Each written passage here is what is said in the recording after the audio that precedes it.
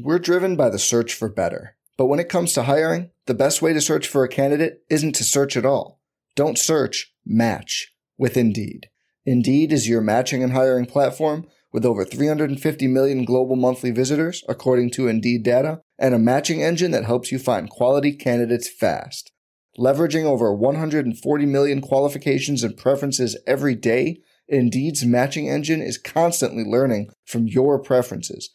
Join more than 3.5 million businesses worldwide that use Indeed to hire great talent fast. And listeners of this show will get a $75 sponsored job credit to get your jobs more visibility at Indeed.com/Blue Wire. Just go to Indeed.com/Blue Wire right now and support our show by saying you heard about Indeed on this podcast.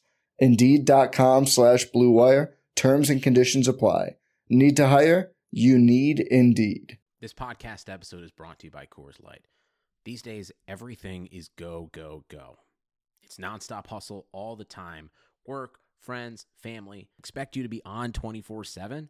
Well, sometimes you just need to reach for a Coors Light because it's made to chill. Coors Light is cold lagered, cold filtered, and cold packaged. It's as crisp and refreshing as the Colorado Rockies. It is literally made to chill.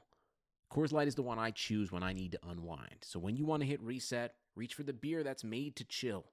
Get Coors Light in the new look delivered straight to your door with Drizzly or Instacart. Celebrate responsibly. Coors Brewing Company, Golden, Colorado. We're here.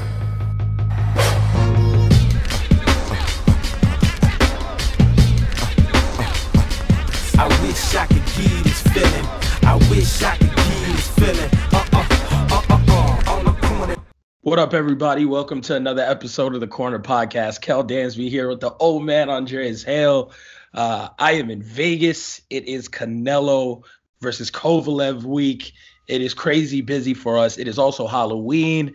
So we're kind of prepping for all our kiddos to go out and do the whole trick-or-treating stuff. And as we're recording this, we are actually watching WWE Crown Jewel. So if you hear the old man Andreas just burst out in laughter, you know why.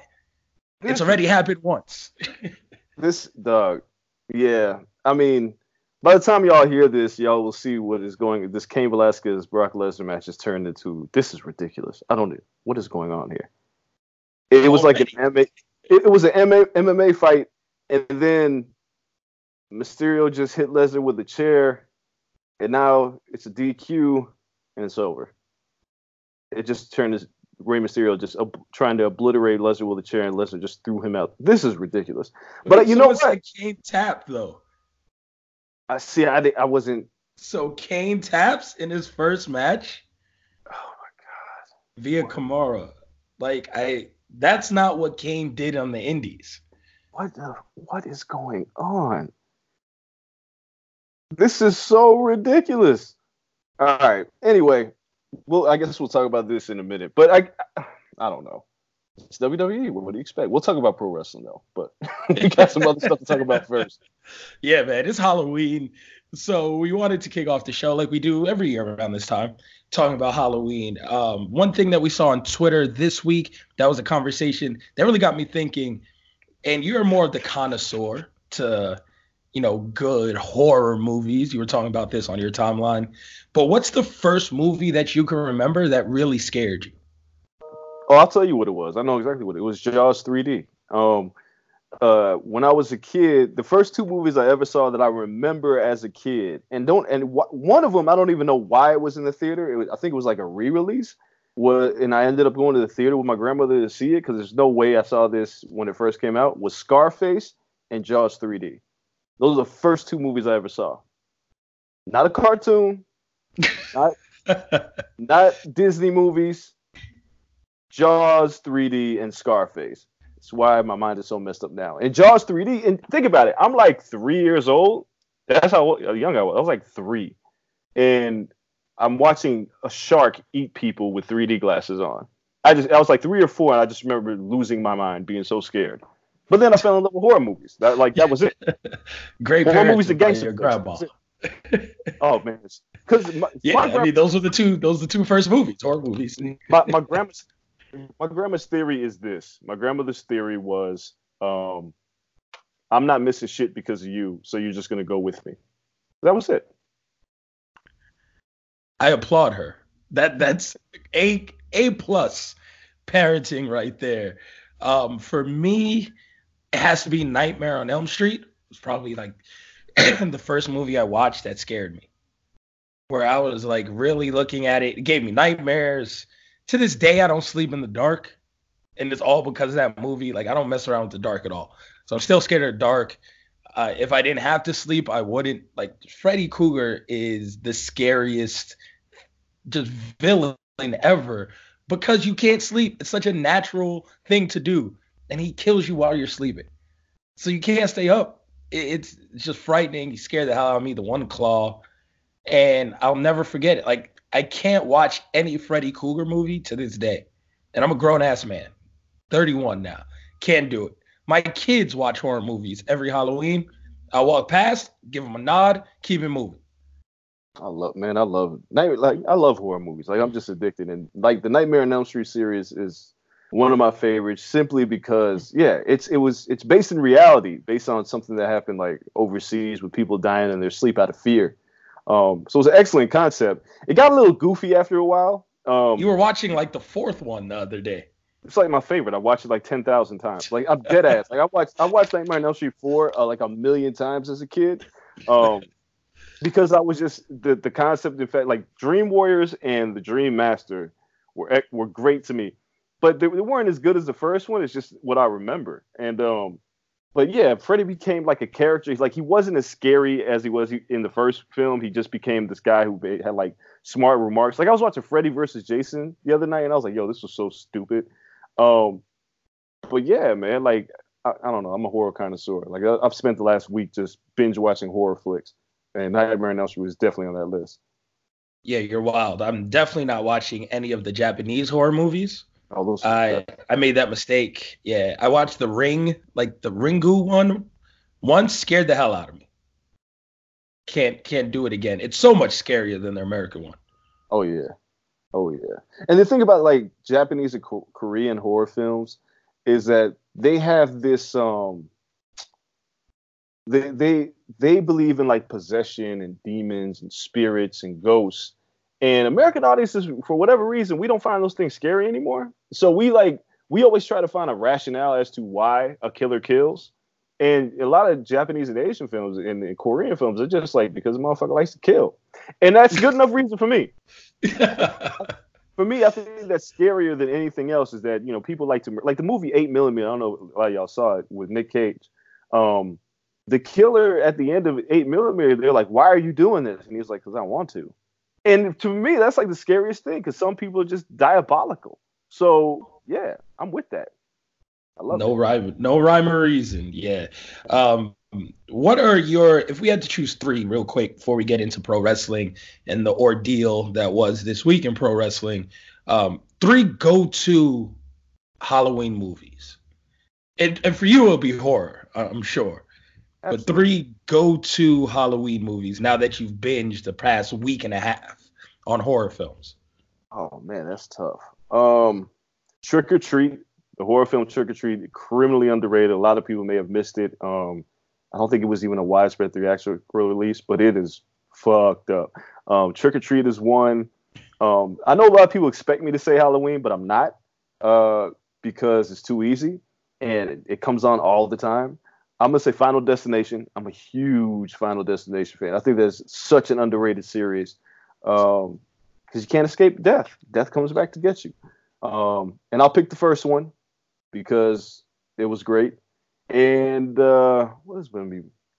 I guess I'm going to have to go with, I'm going to have to go with Nightmare on Elm Street. I have to go with Nightmare on Elm Street because it's one of the greatest horror films of all time. I mean, obviously there's like Poltergeist and The Exorcist and even like The Shining, but Nightmare on Elm Street just because I didn't want to sleep anymore as a kid. Yeah, that was definitely my scariest movie ever. You know what I watch on Halloween? I watch Hocus Pocus. I knew it. I knew you were going to say Hocus Pocus. I knew it. Yeah, every Halloween I watch Hocus Pocus. I watch, there was like, I forgot the name of it right now. It's going to be on Disney Plus, but it's with like the black kid and there's like a boogeyman under the bed. It's a Disney original movie. I think it might have just been called Boogeyman. Someone's going to correct me on this, but I watch that whenever it's on, and I watch Harry Potter. Those are my Halloween movies. Nothing that scares me, but something that's just nice and magical. Boogeyman is low-key scary, though. Get out of here, man.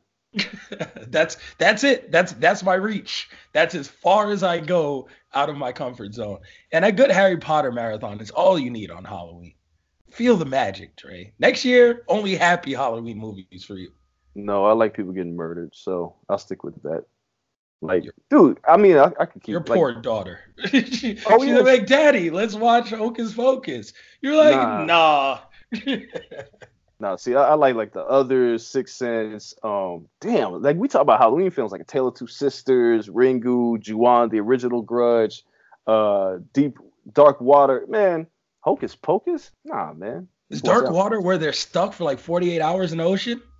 No, that's open water. And open water. Like I'm not fucking with that either. I don't know what genre that classifies as, but that scares the hell out of me because I can't swim. That joint is like torture porn. It was just like it's such a miserable movie. Not a bad movie. It's just you will never want to watch it again because it's so miserable. Like it's just a miserable film. But yeah, I don't want to watch it the first time. All right, let's dive right into pro wrestling since we only have so much time for this show today. The biggest thing in pro wrestling this week, and it was a narrative that really struck home for us on our feeds and a lot of people that we follow, but I feel like it kind of spread throughout the whole wrestling community. And that is ACH going on Twitter and pretty much bringing light to the shirts that NXT created. They created a bunch of shitty shirts like a month ago, and we all looked at them and said, these shirts are horrible, right? Everyone's shirts were pretty poorly made. But ACH, I don't know if we glanced over it because it was presented in like collage view or something, but he really pointed out, like, yo, if this is what you think of me, then we got a problem here. And he added WWE, Vince McMahon, Triple H, and the shirt, which said whatever his new name is on the shirt. There it is, Jordan Miles. And I get it. Smile with Jordan Miles, right? Like, that's probably the gimmick they were going for. So it's like a mouth. Jordan Miles is in white with teeth. It is a black T-shirt and bright ass red around it, which, unless you're stupid, it's trying to be a smile. Those are clearly lips. So then you put it on and you really look at it and you'd be like, yo, this is some racist shit. And we talked about it on the show when the clothing company did it with the pull over the face thing and just so many other examples. And I don't know how we bypassed this when the shirts came out, but it came to light and it was like, no, that's some racist shit. And he really went to bat on it. I mean, I changed my Avi to like black and gray. I really saw where he was coming from. And it goes back to our point that we always talk about. There's a fundamental problem in any company when you don't have any melanin in the room. Yeah, I mean, look, man, the narrative has shifted a lot. You know, people talk about, Jordan Miles, ACH, whatever you want to call him these days. We're going to call him ACH because that's how I remember him. His mama call him ACH, I'm going to call him ACH. Yeah. So there's a narrative that shifted where, they said he approved the shirt and, then he doubled back because it was like 2 weeks ago and he saw a different design. And then there's the whole thing with him and Jay Lethal now. There's a lot of stuff going on with this narrative. But the fundamental issue that keeps getting overlooked by the naysayers, which are mostly white people who don't deal with racism and have been on my timeline saying that you look for racial issues. No, I don't. This is a racial issue. The problem is that you don't have any diversity in your company. And that shirt should have never made it to ACH to approve if that's what happened. I know for a fact, without giving away my sources, that all WWE talent doesn't see the designs of the shirts before they go out, especially not in NXT. A lot of those guys don't see them until they're done, and they don't really have any input, obviously. So in this case, it should have never made it to ACH. It should have been one of those situations where there was that black dude that's in the room who was like, nah, that ain't it, chief. And it would have been shut down from the beginning. We would have never got this far. I know people would say, well, maybe he saw it on a white background and then went on the black back. Dude, it doesn't matter. Like, if I have a ghost outfit and it turns into like a Klan hood, I'm going to spot that out and be like, that ain't it, chief. Like, we're not doing that. the WWE's issues with racial insensitivity over the years have been paramount for this company. And for people to look at this and say, oh, it's just a simple mistake. There's only so many simple mistakes you are allowed when you don't have enough black people there. And you've done things like have Vince McMahon drop the N-word. You've had problematic characters over the years. You had DX in blackface. You had the Mexicans riding lawnmowers. You've had so many problematic things with people of color in wrestling, not just African Americans, but anybody from another country or continent, that you got to be very careful when these things come out. And they weren't. So there's no defense for this. And then it's also the same week that this happens, whether that was planned or not, that Hulk Hogan is in Saudi Arabia promoting a network special with like blood money and racism. Like, come on, guys. You can't, this shit just can't happen. It just can't. Yeah, it's ridiculous. There's no other way to put it. It's ignorance on the top layer and then laziness just on the bottom layer. Because a lot of these are just laziness. It's like one person designs it, you send it up, one person approves it. And now working like at ESPN and everything and knowing like how our social media team is, we have an entire Slack channel where whatever you do, it doesn't have to be approved by people, but it's peer review before an editor above us can then go and approve it. So we drop it in the Slack channel. We just screenshot it. Like, yo, this is what we're about to put up. This is our copy that goes with it. Yo, what do you guys think? Looks cool? Okay, do you want me, should I really take this part out? All right, feature image good? Cool. And then we send it to the editor, so the editor don't got to be involved with, a ton of bullshit. Their job I'm sure, are busy in their own right. I've never been an editor. You've edited several things.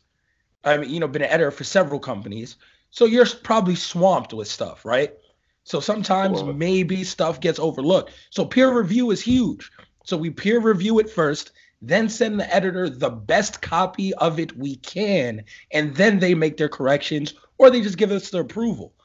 I refuse to believe that, like, if they don't do this in a corporation like WWE, then it's just laziness. Well, it is. Again, it's one of those situations. Like, I've worked at multiple companies. I worked at BBT, and I've worked at, when we are champions, I'm at Sporting News. And there are places where there are a lot of black people, and there's places where there are not a lot of black people. And I've always been lucky enough to be in a position to say, I'm high enough up that when I see it, I call it out. Like, when I see the bullshit, I call it out. For instance, over at Sporting News, they're you remember the wrestler that got his locks cut, and that was like a huge issue. And one of our social media people was just didn't pay attention and had posted it, saying that he did it for the team, and that it was like I guess he was kind of applauding him in the tweet. And I spotted that shit out immediately, and I was like, "Yo, take that shit down. We can't do that. Like, you can't.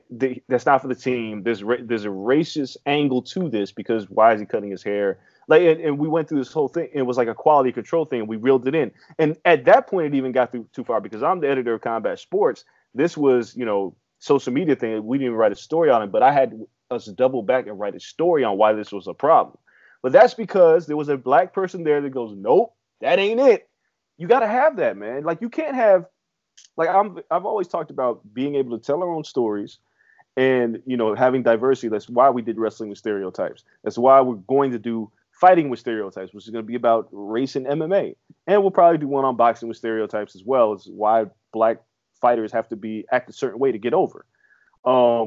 It's our responsibility to tell our stories. But if you're not hiring us into those positions, and then these type of things happen, and now you're, getting blown up on social media about it, it's your fucking fault. Don't tell me that there aren't black people or any people of color that are qualified for these positions, because that's bullshit. I mean, it's the same thing with the Portland Trailblazers posting their social media team of all white people. And people's like, they were the ones qualified for the job. You mean to tell me there ain't no black people qualified for a job for a league that is a majority African American? Come on, guys. That's just lazy. It's just lazy. And I'm sorry, white folks, you can't have your cake and eat it too. Cut that shit out. Yeah, I mean, we talked about that in previous episodes when we, go deeper into these issues, and we talk about when they say black people aren't qualified for these spots, or, black people didn't apply. Yes, there's less, and it's only because of the way the system is structured. Like, I know if I didn't work for free or damn near for free for like 4 years of my life, I would not have the opportunities where I am now. And a lot of white kids, or not even white, privileged kids, wherever the hell you're privileged, whatever color you are, get to do that and work for free and stay at mama's house and go to college and everything's paid for. They come out with no debt. It's easy. So yes, they're in position to get these jobs because they have 4 years of experience that is unpaid and they never had to blink an eye. But for other people who have to live and eat and may have families and children and all this stuff, asking them to go unpaid for 4 years so then they can stack their resume to get on this level and apply for the jobs is somewhat unrealistic. Yeah, then you're absolutely right about that, and that's a much deeper dive on like poverty and where we come from and again, it's laziness. Because you can interview people. If someone got 6 years experience, someone got 2, interview them and see who's the best candidate instead of just saying, oh, you know what? Fuck this. I mean, again, it's just one of those things where, you can't tell me because I see applicants at multiple places. And yes, there are white people that apply and there are white people that are qualified. But the reason why something like affirmative action was created was to ensure that minorities were in positions because, it's not like, the reality of the situation is that we have to work harder, twice as hard to get half the credit. And that's just the reality of it. And people want to act like that we're, racially on the same level. We're not. That's just the way it is. However, there are excellent minority candidates for these positions. And if you are going to try to tell minority stories, or if you're going to create marketing tools that target minorities, like fucking McDonald's commercials and shit with rappers, you need black people in the room to tell you that ain't it, or this is what you should probably do. Like, full disclosure, at the Zone, like there aren't that many of us there, but they do come to me when we talk about certain things. Like,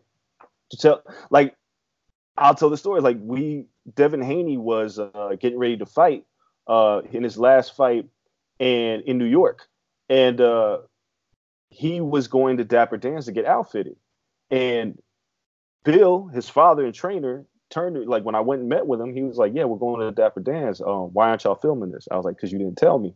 And he was like, and our producers, they're white. They didn't have any idea the significance of Dapper Dan in the community. So I had to school them, and I was like, "Yo, you guys need to film this." And to the Zone's credit, they were like, "Oh, now that we know, thank you for telling us." And they went and filmed him getting outfitted at Dapper Dan. So we did a whole story on it and everything. But you need somebody to spot those things out and say, this is culturally relevant. This is who we are. These are the stories that you need to tell. And that clearly didn't happen with the ACH situation. There's no defense for this. And the WWE reaps what they sow once again.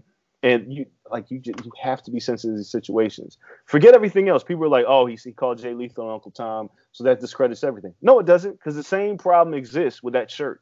Whether he spotted it out, whether he called Jay Lethal, Uncle Tom, like Booker T's now jumped in on this, like a bunch of that people. That didn't help his case, but yeah, I understand. No, it didn't help his case at all. There is no defense for that because that was not the time nor the place to try to point out Jay Lethal as an Uncle Tom, because now you're dividing people right in half that side with Jay Lethal and that's a completely different story.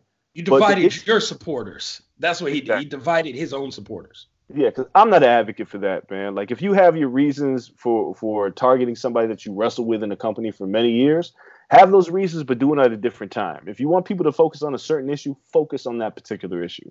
That was in terrible taste. But it doesn't take away from the fact that this shirt was even made to begin with. And that's what we have to talk about and get figured out. Yeah, it's crazy. And we'll see. WWE issued not an apology, just a statement on what went wrong. They kind of put the bill on ACH for approving it. We'll see, like, sooner or later, we're 3 weeks away from a takeover. And unlike Vince McMahon, Triple H is very in front of the cameras and holds media days and holds conference calls. I would hope this is on the top of the docket for someone to ask him. I doubt it, because again, like, we have to remember that Vince. There's not many of us on these calls, though. No, there's not many of us on these calls, and Vince is the guy who dropped the N-word on television with Booker T standing right there and said, "Tell me you didn't say that." You guys should remember this. Or the blackface thing with DX. which is like, to this day, it's like, okay, it was a different time. The Attitude Era was a different time, but somebody looked at that and was like, nah, that ain't it. But there was nobody to stop Vince.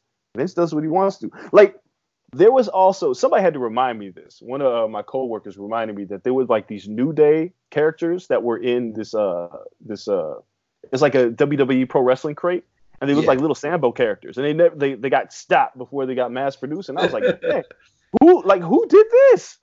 It continues to happen. Some of it is just racial insensitivity. Some of it is racial ignorance. Either way, you just have to be mindful of what you're doing. Yeah, man, and hopefully. This is not the last we're going to see of it, but hopefully we continue on the narrative and just continue to hold people accountable and don't let the messenger dictate the message. And that's what a lot of people started doing with this HCH thing. People were kind of attacking him or, just saying like, oh, he might not be mentally there or he might have problems or he's going off the deep end, all this stuff. Like, who cares that he is the messenger or whatever his problems may be? Like, I hope the best for the guy.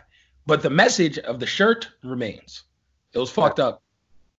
Yeah, we got to call that out. In terms of pro wrestling itself, Crown Jewel is still going on in the background. I have now seen that Cain Velasquez tapped out after about a 90-second match.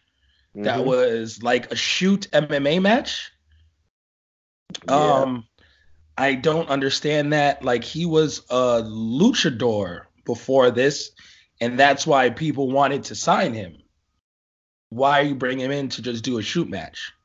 Because that Saudi money is good. So, I mean, it's like this. This match was destined to be a car accident to begin with. There was no way that Cain Velasquez and Brock Lesnar could have a match that was going to be deemed like high quality, given Cain's inexperience and the type of wrestler that Lesnar is. There was just no way. They just really didn't have enough time to put together a great match. But what I will say this from what I watched, it was probably, with the exception of the finish of Cain getting Kimura in 90 seconds, like a shoot MMA match was probably the best way to go. Because it needed to be a sprint, it didn't need to drag on too long, and it needed to end quickly. I just kind of find it strange that you bring Cain in to basically get tapped out in his first match, without any other prior matches. That's I don't know. It's like you're jobbing to Lesnar, like you kicked Lesnar's ass 10 years ago in the UFC. You murdered him to win the title. And now you come into the WWE to go to Saudi Arabia and you get tapped out in a matter of seconds. And then the schmaz happens where Rey Mysterio's like clubbing Brock Lesnar with a chair. Then Lesnar throws Mysterio out of the ring. And again, I've said this. I don't know how many times I've said this in the show.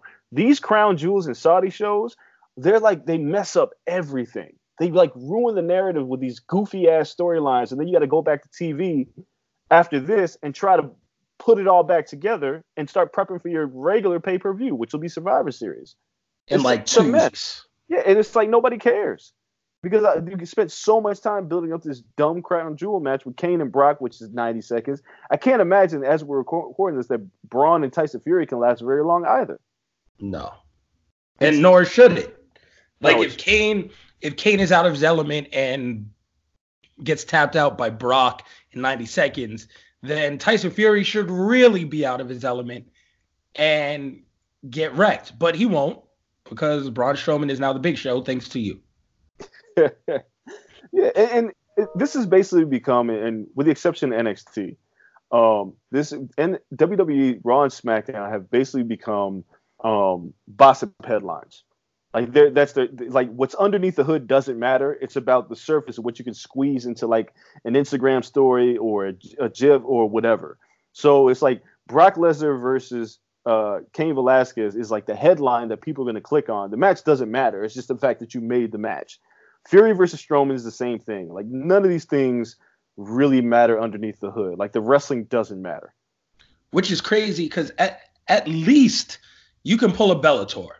Bellator doesn't hide that they're parading washed up old UFC fighters at the top of cards. They've embraced this. They know their lane. But you also know that they're going to stack the hell out of these cards underneath it. Yeah. So you're like, okay, I gotta watch fucking Fedor fight, and get ransacked, or Fedor versus Frank Mir or some stupid shit. But underneath, I'm also gonna get to see Patricio Pitbull have one hell of a match. Yeah, I mean, and with Bellator, there is no storyline. There's just fighting. There's not a whole lot of stories you got to tell from week to week. Whereas with WWE, they try to tell you this story, and it's like, I don't care.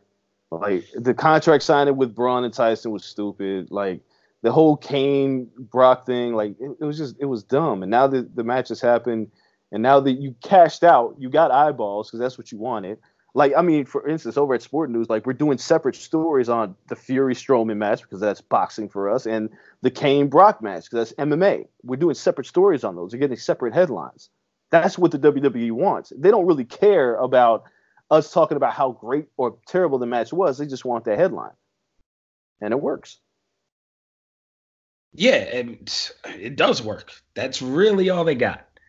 So it's shitty. I would prefer better matches on the undercard. We'll see. It looks like Humberto Carrillo is going against AJ Styles for the title, which should be a really good match because he's a young guy who's been killing it on 205 Live, and it looks like they're giving him some type of a push.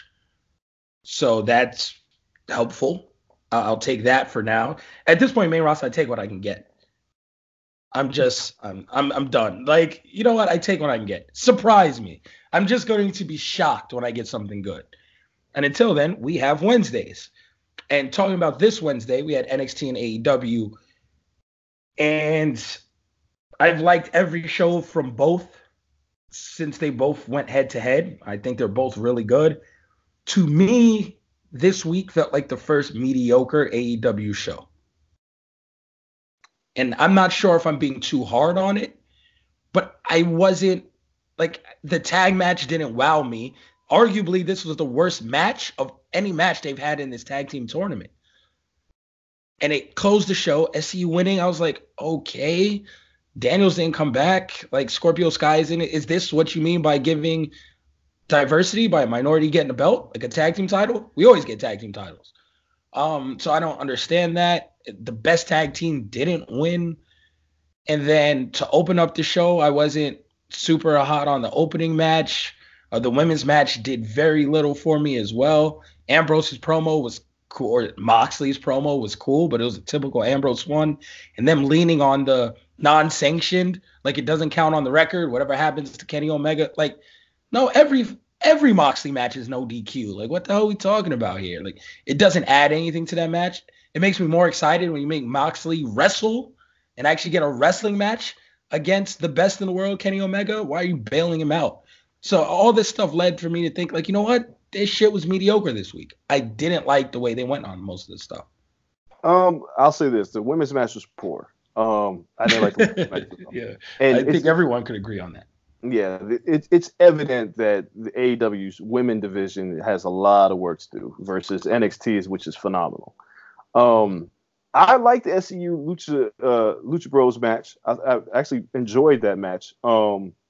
The finish with the small package was kind of out of nowhere, but I think that's kind of what they were looking for because the Lucha Bros, the tag team formerly known as LAX, and Young Bucks are clearly the three best tag teams. And I think them putting the title on SCU, who's still over, might be smart because I think, just like everything else, they're going to eventually get the titles around the best tag teams. They just don't want to make it too obvious. And I didn't mind the match. Orange Cassidy is like ridiculously over. And there's one thing that has to be said about AEW's crowds, because those crowds are hot. No matter what happens, those crowds are extremely hot. The Cody and Jericho contract signing was cool. I'll agree with you that this wasn't the hottest AEW show, but we knew this was going to happen at some point. Every show can't be the best show ever, but it wasn't a bad show. I don't necessarily. No, it wasn't bad. I just thought it was mediocre, if that makes sense. Like, it was mid. It was cool. It wasn't horrible. I would watch it again. It's not Raw and SmackDown. Yeah. No, I mean, I think it was fine. Like, the NXT show was kind of the same, but Candice and Io was was excellent as we expected. Them working towards this women's war games is phenomenal. Finn Balor. I think I called that. Yeah, and it's smart. Going to the women's war games route is smart. NXT has been like it was a good show. Like both shows have hit their comfort zone where they don't have to pull out all the stops for each show, but they are doing just enough to keep us engaged. And I think it was an hour and 20 minutes straight of nonstop women. Like besides the Finn Balor promo, no one else was in the ring except for women for an hour and 20 minutes to start the show. And it's very intelligent of NXT to shine a spotlight on this women's division because it's just really, really, really good. The tag match was good too. Yeah, exactly. Like the Kabuki Warriors tag match was excellent. Like what they're doing in NXT with the women's division is what AEW is doing with the tag team division. They both clearly have strengths.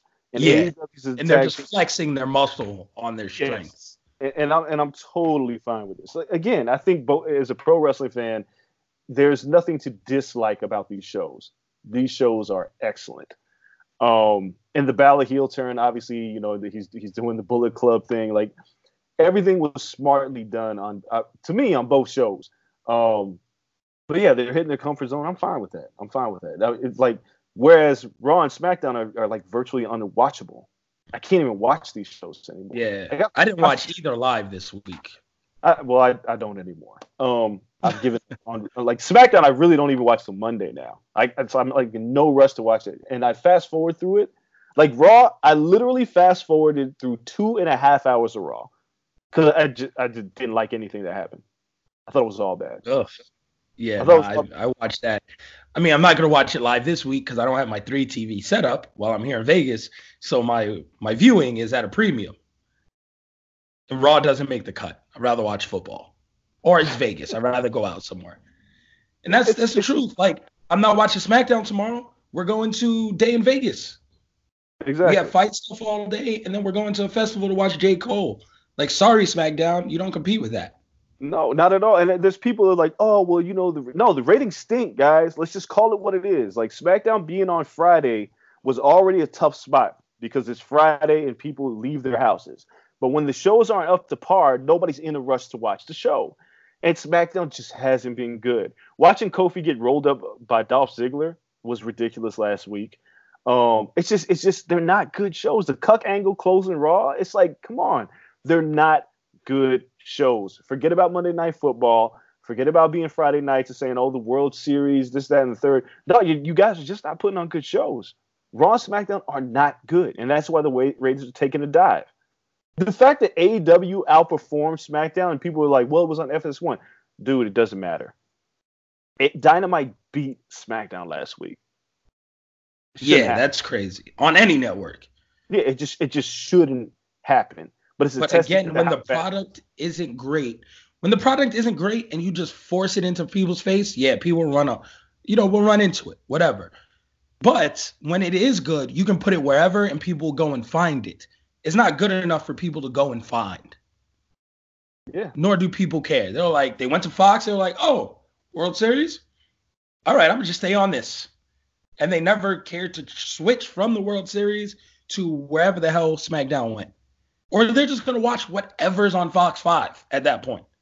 Like they started watching their evening news, their 6 o'clock newscast, and just let that shit roll. So that's just how it is, man. So we'll see. I don't know. I'm not watching that shit live. So I guess we'll watch that over the weekend. And let's talk about something we're actually doing this weekend that we're excited about. Canelo Kovalev. Big fight. Big fight. I'm giving Kovalev more of a chance than most people, but we'll talk about that here in a second. We got to start off with Canelo versus Oscar De La Hoya and the reported beef.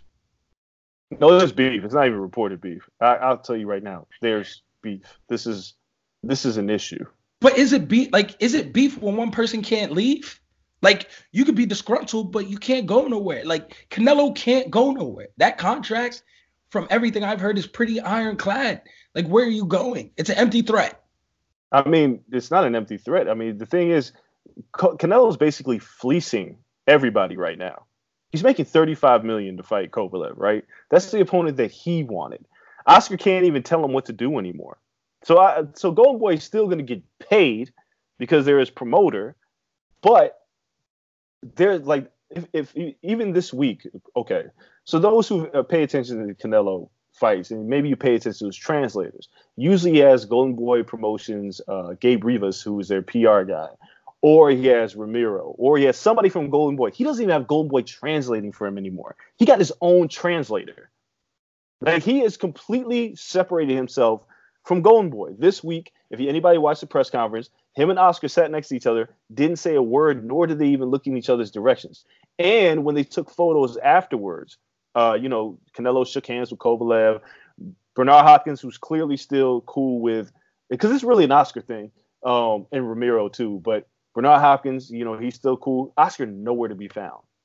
So there's an issue here because Canelo feels like Golden Boy did him dirty on the Derevchenko fight and made him lose his title. He doesn't want to fight Triple G. That's been well documented. I'm not revealing any new news here. And that's what Golden Boy wants him to do. And he won't do it. So it's tough, man. Like, who is really in the driver's seat? Canelo's calling the shots. He's bigger than the brand right now. And Golden Boy Promotions also knows that all they have are two guys who don't really like them in Canelo and Ryan Garcia. And so all you have left is Virgil Ortiz and Jaime Munguia, which is not a lot. It's thin to say the least. Yeah, if Canelo bounces, I don't care how much they just gave Ryan Garcia. He's out of there. You can't keep him, right? Like, it's just not going to work. Well, they signed him to a multi-fight deal. So he's staying. Like, him and Canelo, as long as Canelo's there, he's there. But an interesting happened this week. Juan Carlos Martinez, I believe his name is trained by Chepo. And they negotiated with Matchroom, not Golden Boy, to get Martinez signed. And Martinez is signed to Matchroom with Eddie Hearn. So it's complicated, it's messy, but there is. I guess it keeps him on DAZN. Well, yeah. I mean, that's the ultimate. Like, DAZN, we are paying Canelo, and in ways Oscar too, because we signed them both. So he's not leaving DAZN. Ryan Garcia is not leaving DAZN. So it's a byproduct of Golden Boy Promotions, but it's ugly. Yeah, it's a matter of cutting out the middleman at this point. And that middleman is Oscar De La Hoya. And he's fighting tooth and nail not to be cut out. Yep. So that shit's crazy. Oscar didn't even pose with Canelo yesterday after the presser. Oscar, usually he's cheek to cheek with Canelo in those photos. It was just Bernard Hopkins. So it speaks volumes. Those little things speak volumes. So it'll be interesting to see how that plays out this weekend in the ring. Kovalev is stepping in there to challenge Canelo. Canelo's going up a lot of weight. 15 pounds is a lot of weight. Outside of Manny Pacquiao, miraculously, power doesn't travel when you go up all these divisions usually. So Canelo will have to lean on his boxing skills and his head movement, which is great. And Kovalev is aging, so he's not facing the Kovalev of 5 years ago. But even then, I think Kovalev has enough to make this a competitive fight. I don't see a knockout. I think he goes 12, and I think we say, damn, Canelo is in for a good fight. Now, do I think Kovalev can win? No. I'm not picking him to win because I think it's going the distance no matter what. I don't think Kovalev can stop Canelo, and I think the judges are going to lean towards Canelo no matter what. If Triple G couldn't get that decision, I don't think Kovalev is getting that decision at all. So I'm picking Canelo to win, but I think it's going to be closer than many people have it. Yeah, I agree with you actually 100%. I think it's funny because I say this a lot of guys. Like, styles make fights, size doesn't matter, and Kovalev is absolutely going to be up for this fight. If people look at, this has already happened to Kovalev once, where a smaller guy moved up a weight class and took his title, and that was Andre Ward. And when he fought Ward, the first fight was incredibly close. A lot of people thought Kovalev won, and then he lost the second fight to Ward, who was, at the time, they were 1A and B pound for pound. That's what a lot of people thought. And that was the first time we had two guys in the top, arguably the top 3 pound for pound, fight in the same weight class. And Ward won both fights. So then people were like, well, the body shot stopped Kovalev. Maybe he's washed up. Then he fought Alida Alvarez and got stopped in the 7th, and people thought Kovalev was done. But the thing that happened is that Kovalev went to Buddy McGirt and got rid of John David Jackson, and he won the rematch with Alvarez pretty easily by using his jab and using his amateur pedigree to win the fight rather than trying to be the crusher. I think that's what he's going to have to do against Canelo, because one thing that people forget about Kovalev, and this is something I'm actually going to talk to Buddy McGirt about before the fight in our fighter meetings on Friday, is Kovalev has fought two of the best defensive fighters in boxing and has figured out a way to crack both of them. And that was Andre Ward in the first fight when he dropped him, and Bernard Hopkins, who has always been tricky to figure out. So Kovalev has already figured out, he knows how to deal with defensive fighters. And between his height and his reach and the fact that he still has power, I think he can touch Canelo as well.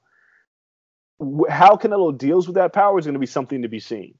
And I think Canelo, we all talk about the body work, and I think it's key. I think we cannot avoid the fact that Kovalev doesn't like to get hit to the body. So I'm picking Canelo, maybe a late stoppage, but I'm picking him by decision. But I think that Kovalev is going to give him hell for the first few rounds. I think it's going to be a tough fight.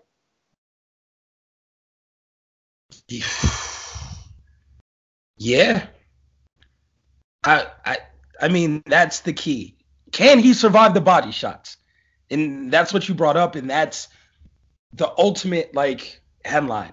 Canelo stops Kovalev with body shots, or Canelo wears down Kovalev, gets decision. Outside of that's the only way it could go. Except if Canelo doesn't go to the body, which would be the most shocking thing I've ever seen. But this shit happens in combat sports. Yeah, I mean, the only reason why you wouldn't go to the body is in fear of getting countered. And that's what Triple G had a hard time doing, because when you commit to the body, you usually drop the left or whatever hand you're punching with, and you're open for a hook counter. And Kovalev is not the greatest counter puncher in the world.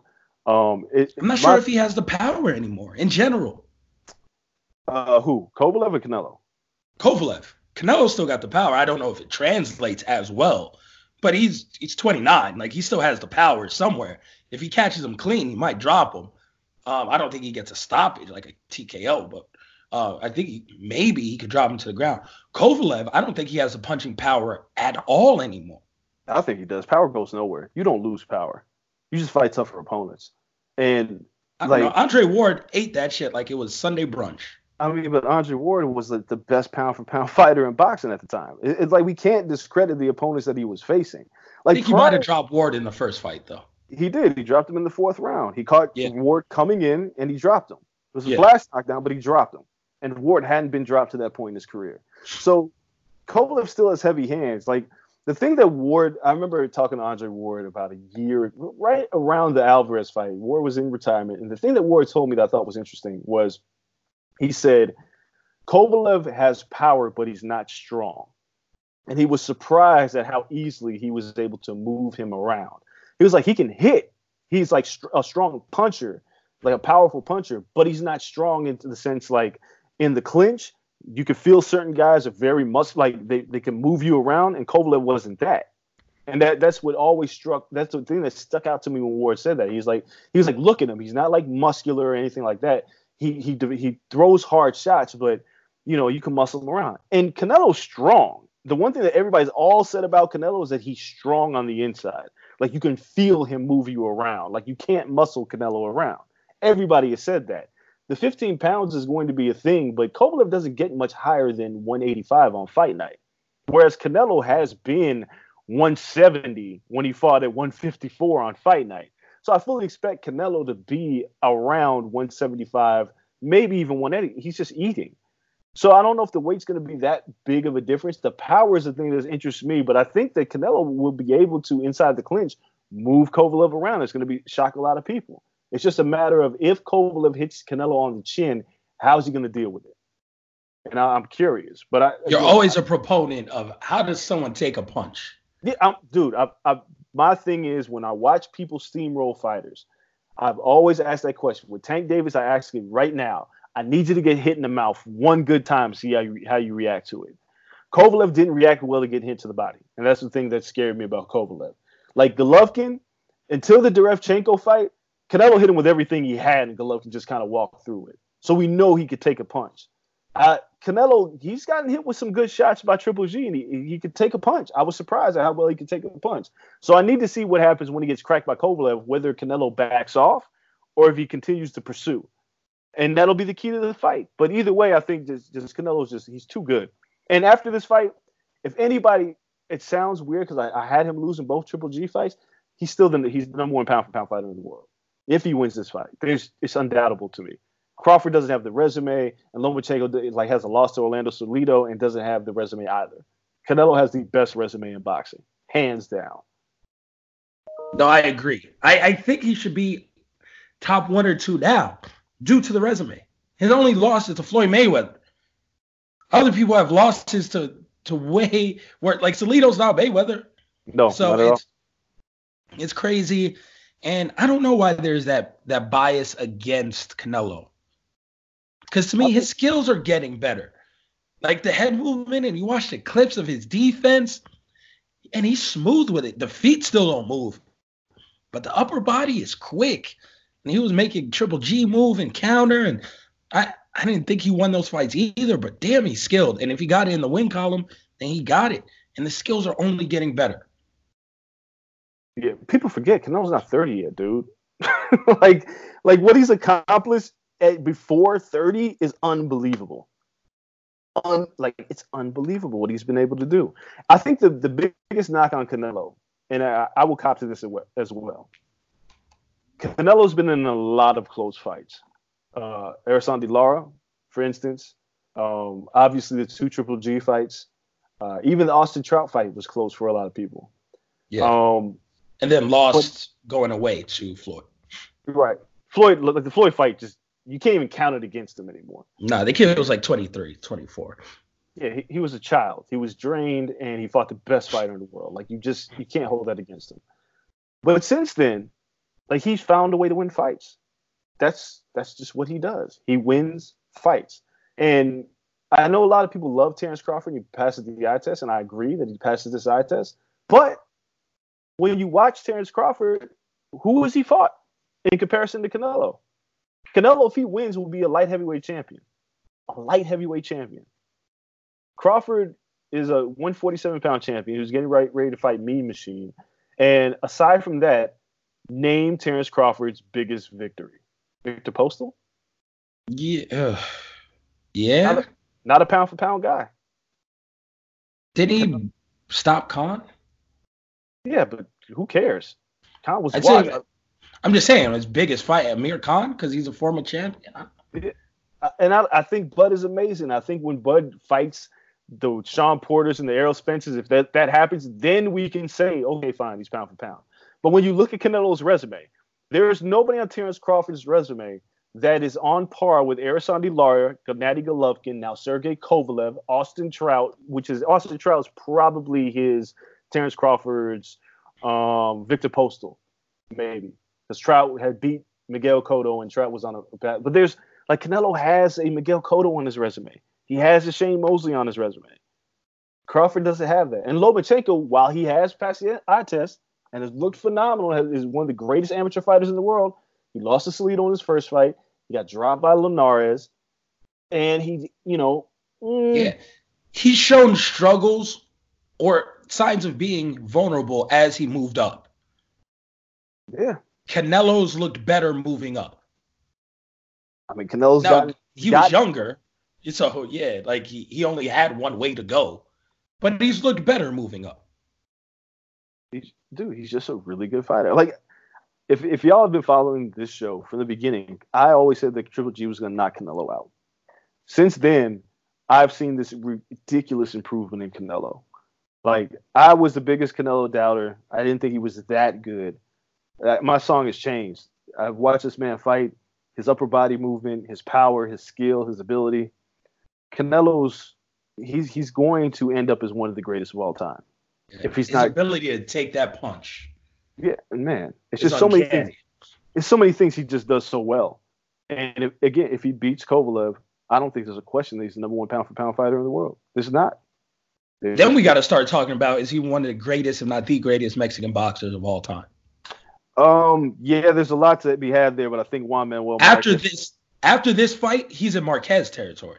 Yeah, there's Marquez. I mean, Chavez territory is really tough territory to deal with because Chavez fought like a billion fights. Yeah.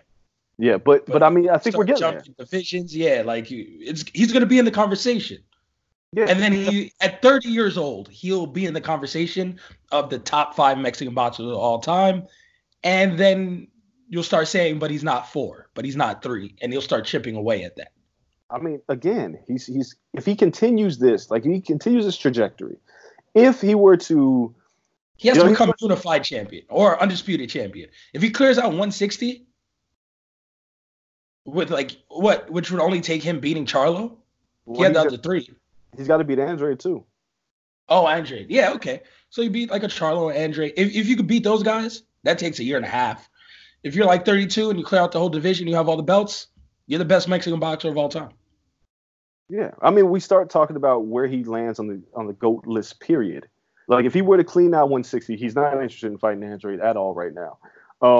But I have a feeling that he's going to end up fighting Callum Smith next at 168 to be a real title holder because he beat Rocky Fielding for like a bullshit alphabet title.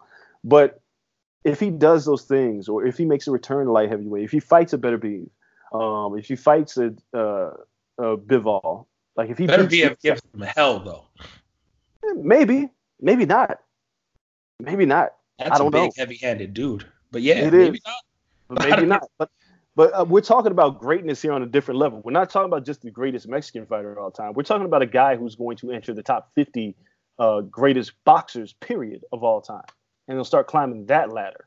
We're going to have to start removing that Mexican moniker off of him because he's going to be already up there. And we're going to have to modify that with just a GOAT fighter, period. If he keeps this up, he's still 30. Like, he could pull a Roy Jones and get slow overnight and just start getting beat up. And that shit does happen.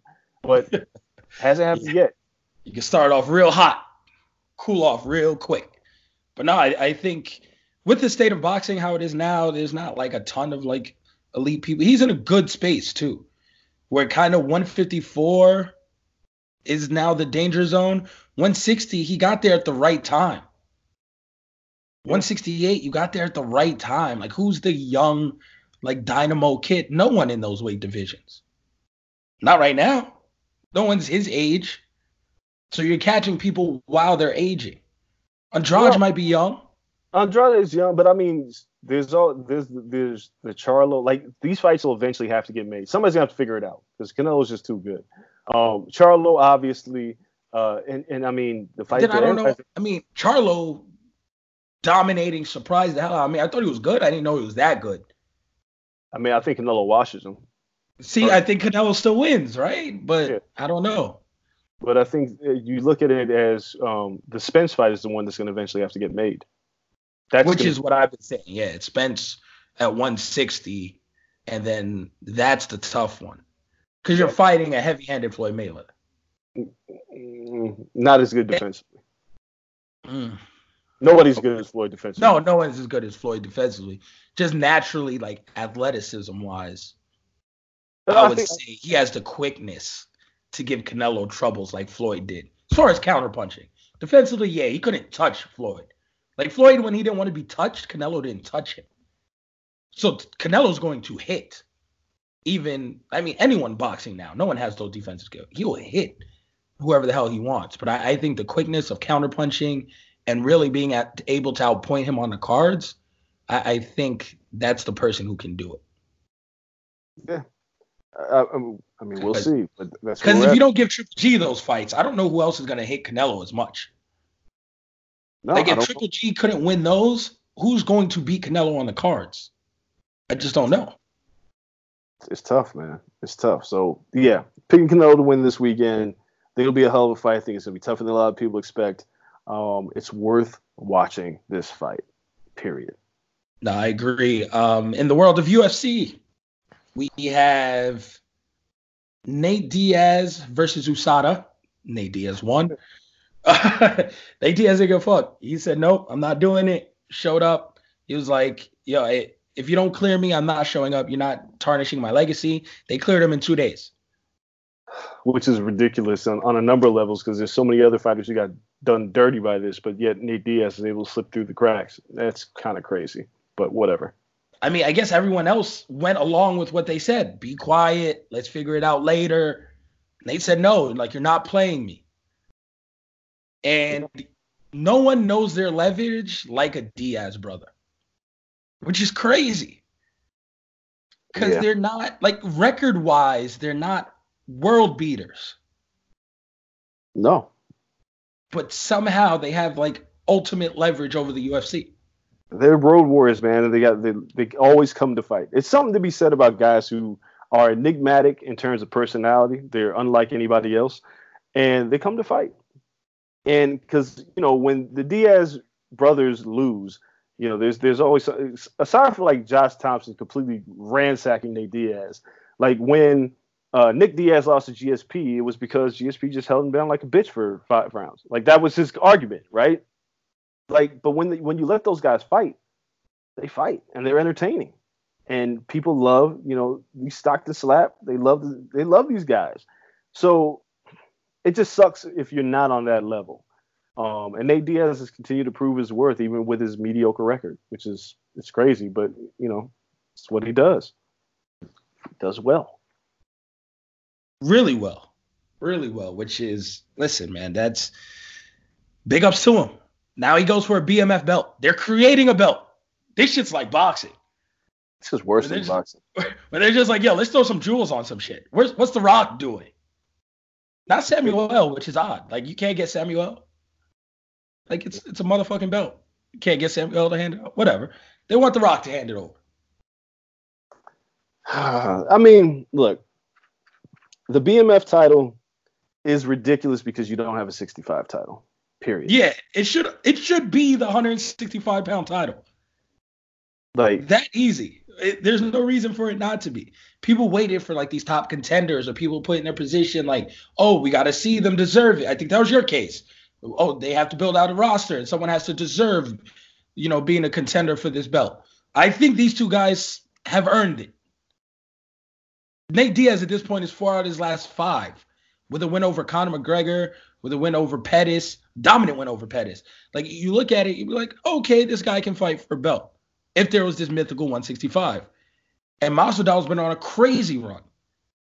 So there's no reason for this not to be a 165-pound title. And to bump the other division up 5 pounds. I mean, look, man, I get it. Again, it's for meme purposes. You got The Rock putting the title on the guy, but the title means absolutely nothing. Even Nate Diaz was like, I made up the name, so I'm already the champion. Like, who cares? Because what does it all mean at the end of the day? It just looks like some shit. It doesn't mean anything. It's like half the boxing belts. Well, yeah, like a lot of the WB, like all those WBC titles. There's so many. The money title. There's all these dumbass titles. None of them make sense. But let's actually talk about the card itself and the main event, because that's what people want to hear. All right, let's start with just one prelim fight, and that's the main event. Corey Anderson versus Johnny Walker. You're huge on Johnny Walker. Yeah, I think Johnny Walker's going to wreck Corey Anderson, and he's going to put himself on the short list for a title shot. I think it's pretty much inevitable. As long as he doesn't do the worm and like dislocates his shoulder again, he'll be fine. He almost tripped coming up the stairs today during face-offs. He did. I was holding my breath. I was like, oh my God, not again. No, but you are completely correct. I think Walker washes him. Shout out to ESPN Stats and Info for giving me the crazy stat. Johnny Walker has 3 straight first round under 2-minute finishes to start his UFC career. Like, no one's ever done 4. So he's about to be in rare air if he finishes Corey Anderson under 2. Yeah, so I think he'll finish. I just don't know if it'll be that soon. Yeah, all 3 UFC fights ended in knockouts in the first 2 minutes. 1 of 3 fighters in UFC history to do this. The others, Vitor Belfort and Shane Carwin. Yeah, Shane Carwin was murdering people at one point. Good Lord. And Shane Carwin is the only fighter to start his career with 4 first-round knockouts. Johnny can tie him if he gets it in the first round, but no one has ever done all 4 under 3 minutes. Oh, it'll be interesting to see. I guess this is a beat the clock challenge for Johnny Walker. Yeah, pretty much. Because I don't think Corey Anderson's going to really hold up against him. No. In the opening pay-per-view match, Kevin Lee versus Gregor Gillespie. Whew. Gillespie's 14-0. I like Kevin Lee a lot, but we might have seen the best of Kevin Lee. I'm going to go with Gillespie to win this. Toss-up fight. I'm with you on this. Kevin Lee tried his hand at welterweight. That didn't work out for him. He's had a hard time. Like it just seems like when he gets close to putting it all together, it doesn't happen. And I feel like his time may have passed. And Gregory Gillespie is a guy on the rise. He might even submit him. But I'm picking Gregory Gillespie to win this fight. All right, next fight, Derek Lewis versus Ivanov. Blagoy Ivanov. Derek Lewis looked great just now at this press conference. He's trim. Looks smaller than me. So an in-shape Black Beast, sign me up. Knockout win for Derek Lewis. Yeah, this is one of those fights where they're just going to throw hands. Ivanov is not a guy that's going to take you down. He's won a fight by guillotine before, but for the most part, he likes to stand and trade. And it's kind of dumb to do that with Derek Lewis. He's going to catch you sooner or later. Unless you have like incredible technique, I don't think it's wise to stand there and trade with him. So I think Derek Lewis is going to stop him. All right. I like that. Derek Lewis with the stoppage. And next up, we have Stephen Wonderboy Thompson versus Vicente Luque. Give me Vicente. Just because I don't know if Stephen Thompson can stop anyone anymore. He's just fighting for fun. Yeah, Luque's been on a roll, man. He had a tough fight with Mike Perry that ended in a split decision. Prior to that, he beat Nico Price, Brian Barberina. He's got a few names, but I do think that we don't know where Wonderboy is at mentally, and he got caught by Pettis. I thought he was going to be a champion, and he just seems like he's in the middle of the road now. But I'm actually going to pick Wonderboy. I think he's going to catch a second wind, and Luque is going to get caught with something he doesn't see coming, which might be a head kick. Oof. Okay. Hopefully. Because Wonderboy's another guy. 165, perfect for him. Yeah. But it doesn't exist. Then we have Kelvin Gastelum versus Darren Till. Man. I'm picking Gastelum. Like, the way he pushed Stylebender, and then to see what Stylebender did to Whitaker. I mean, Gastelum, I've doubted him since his first fight. Since the Ultimate Fighter finale. Like, I don't know how he kept winning. He's just that good. And Gastelum was like 27, 28 years old. Yeah. Stupid young. Give me Gastelum. And until I think the jaw never lies, it never recovers. He's been rocked. I'm actually picking Darren Till because the man was absolutely killing himself to make weight. I don't know why he was fighting at welterweight. I don't. He was a giant for that weight class. Every week during fight week, like when you come to the UFC Performance Center, every time he had a fight week, he was miserable because he was cutting weight. And he was very vocal about it. And we kept asking, like, why do you keep doing this shit to yourself? So now moving up in weight should hopefully help him. It's not that I'm down on Gastelum. I think everything that you said is true. I didn't believe Gastelum would ever be that good. Like when he beat Uriah Hall, the Ultimate Fighter, I was like, whatever. But from this point, he has proven himself to be a pretty top-tier middleweight. But I think that Darren Till might have the set of tools to take him out. So I'm going to pick Till with pause because, you're right, because that Masvidal knockout was pretty goddamn brutal. But I'm gonna go ahead and blame it on him killing himself, cutting weight, sacrificing his jaw. And I don't know if Gastelum is going to be able to tap him on the jaw because Till is still very big and tall and rangy. So I'm going to pick Till in this fight. Whew. All right, cool. We finally disagree on one. I picked Vicente, you picked Stephen Thompson. So we have a nice little way to go split in the card. Main event, Jorge Masvidal versus Nate Diaz. I think we're going to get another split here. I'm taking Nate. So I've picked Masvidal since the beginning. And I'm starting to think as I'm getting closer to the fight, because I was like, this is going to be one of those fights where Nate Diaz, he's going to try to walk him down, throw those pitter-patter shots, and Masvidal is going to try to load up and catch him. Masvidal throws a lot of things down the middle as well. Very dynamic striker. The difference between these two fighters is the ground game.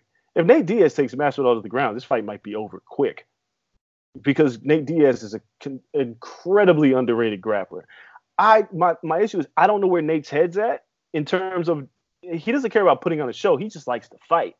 So if he sees Masvidal as a guy who's going to stand and trade with him, maybe Nate Diaz just stands up with him. But the issue is we got a 5-round fight. And if Nate gets an opportunity to jump on you when you're on the cage or down, he's going to try to choke you out. It's just what he does. He's not a guy that seeks the takedown. He finds it, and then he's like, all right, cool, I'm going to choke you out now. That's what he did to Conor. That's what he's done to other fighters over the course of his career.